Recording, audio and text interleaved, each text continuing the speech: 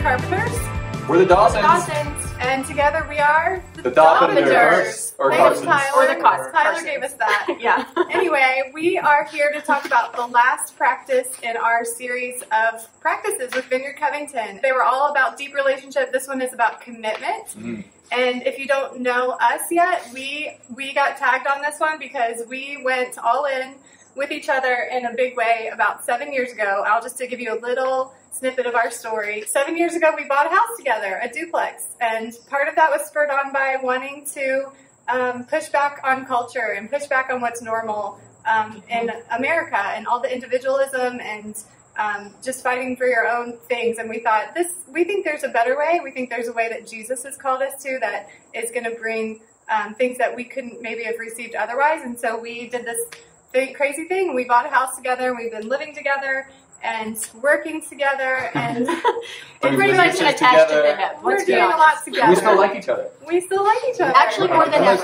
Yeah. More than ever. It's kind of a crazy social experiment, but it's been a major success, and we have learned so much about commitment. So we just wanted to pass some of that on to you guys.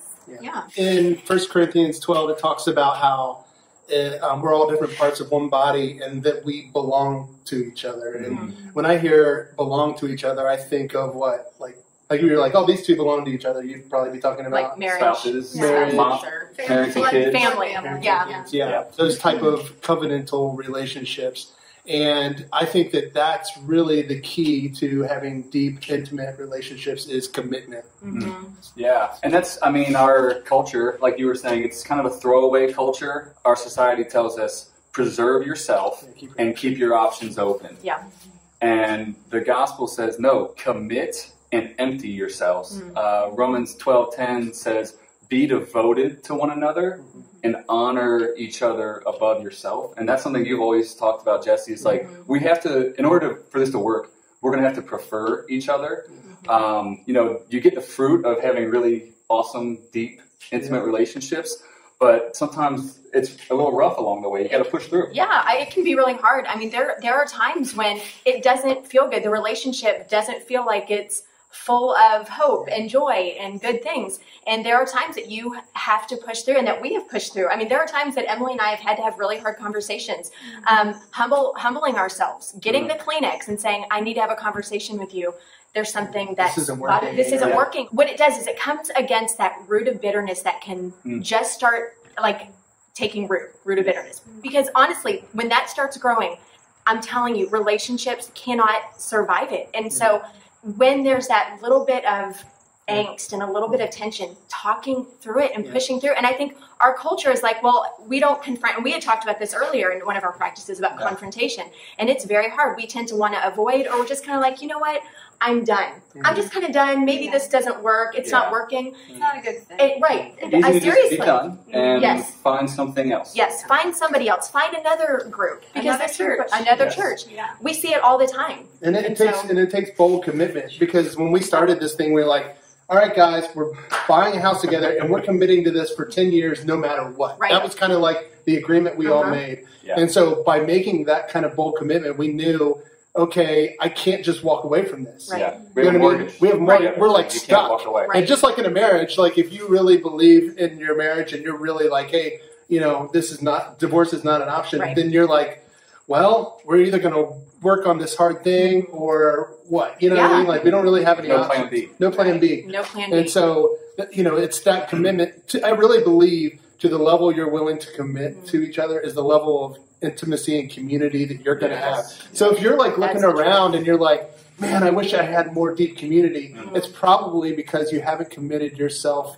wholly and fully to the people in your life. And being in community, being in deep relationships, it is sacrificial.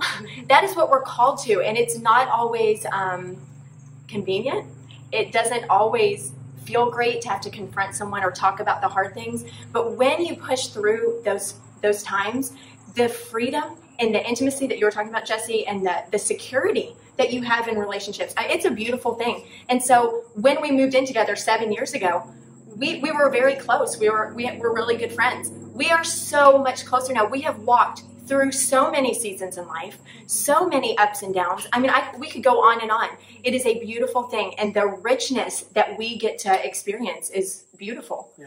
And So- the commitment we have with each other, sorry. There you go. The commitment makes that confrontation possible because Yes. you know that person's going to be there when it's all said and done. You're Right. not worried as much that you're going to scare them off, or, Right. you know what I mean? Yeah, That that's lays true. the foundation is the commitment. Right. So the challenge this week is to find somebody that you can sign a mortgage with. And no, I mean the real challenge is to examine yourself and say, am I actually avoiding commitment in any area, whether it be part of my church community? If you're already involved with a Vineyard Covington house group, ask yourself, what's my commitment level? Am I in at like a 50%, meaning I come to about 50% of things? If so, push it up a notch or 3. If you're just on the fringe, you haven't committed to a church, find a church and commit to it. Just say yes to more commitment. And That's you're not committing yourself to organizations, you're committing yourself to people. And That's I think right. That's really important because, I think maybe the church has gotten it wrong a little bit at times, where it's like, you're committing to the organization. Well, that's not what Jesus talks about. No. He says you belong to one another. Right. That's good. And so I think that's the key. So really, we're not trying to get church attendance up because we don't really even meet. So, but you know what I mean? Like, that's not what this is about. This is about, are you committing to your brothers and sisters in Christ? And maybe some of you watching aren't even part of Vineyard Covington. Well, then there are people in your lives that you need to think about this. I just really encourage you real quick to, if it's your spouse, have that conversation, or a close friend or roommate, whatever. Open this conversation up and just ask, who are the people that we're committed to, and what does that look like? And just kind of dig a little deeper and just allow the Holy Spirit to speak to you. So that's your challenge this week. Yeah. Guys, there's more for you. The Lord has more for you. There's more freedom. There's more intimacy. There's deeper friendships and relationships that you haven't even tapped into yet. And so we're excited for you. We can't wait to hear. Comment below if this is something that the Lord's been speaking to you about, or if this hit something for you, you're resonating with this. We want to hear from you, and we're excited for you. So Have a great week. see you guys. Come in.